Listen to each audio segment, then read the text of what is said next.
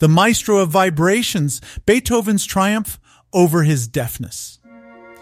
Ludwig van Beethoven was one of the greatest composers in the history of classical music. His work continues to be celebrated and revered, but some people don't know that Beethoven was completely deaf by the end of his life.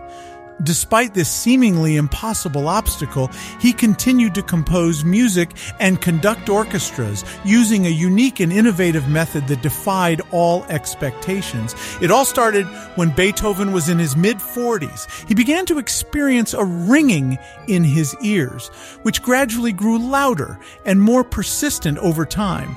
The ringing was accompanied by a growing sense of isolation as he struggled to communicate with those around him. Eventually, he was diagnosed with a form of deafness that was incurable, and he was told that he would eventually lose his hearing entirely. What a shock for a person must that have been who has built his whole life on music and instruments. As a result, he would often play the piano very aggressively, not only to express his frustration, but he couldn't hear the quieter tones anymore. At first, Beethoven was devastated. He was a composer and conductor and relied on his hearing to create and perform his music.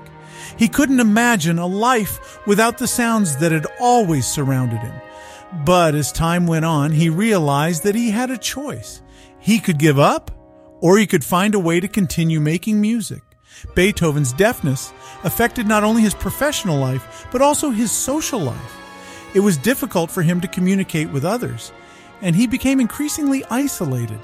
He found it hard to carry on conversations, making him increasingly lonely. He would often write letters to his friends and family instead of speaking to them directly, which further contributed to his isolation. But despite all of this, Beethoven refused to let his deafness define him. He continued to compose music with the same passion and creativity that he had always known.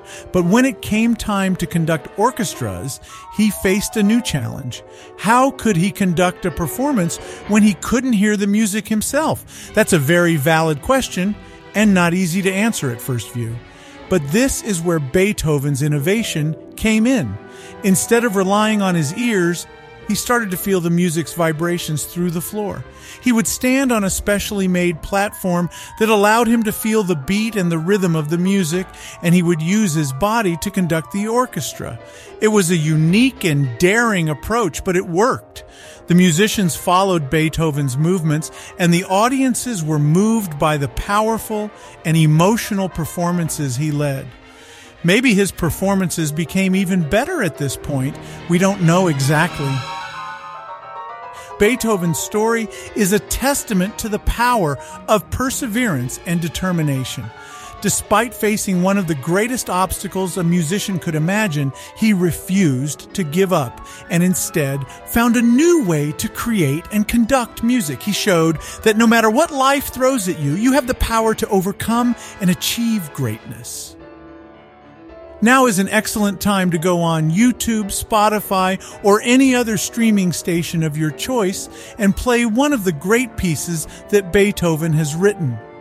Listen to the performance and take a moment to remember the man behind the notes, and be inspired by his story to find your own unique path, no matter what obstacles may come your way.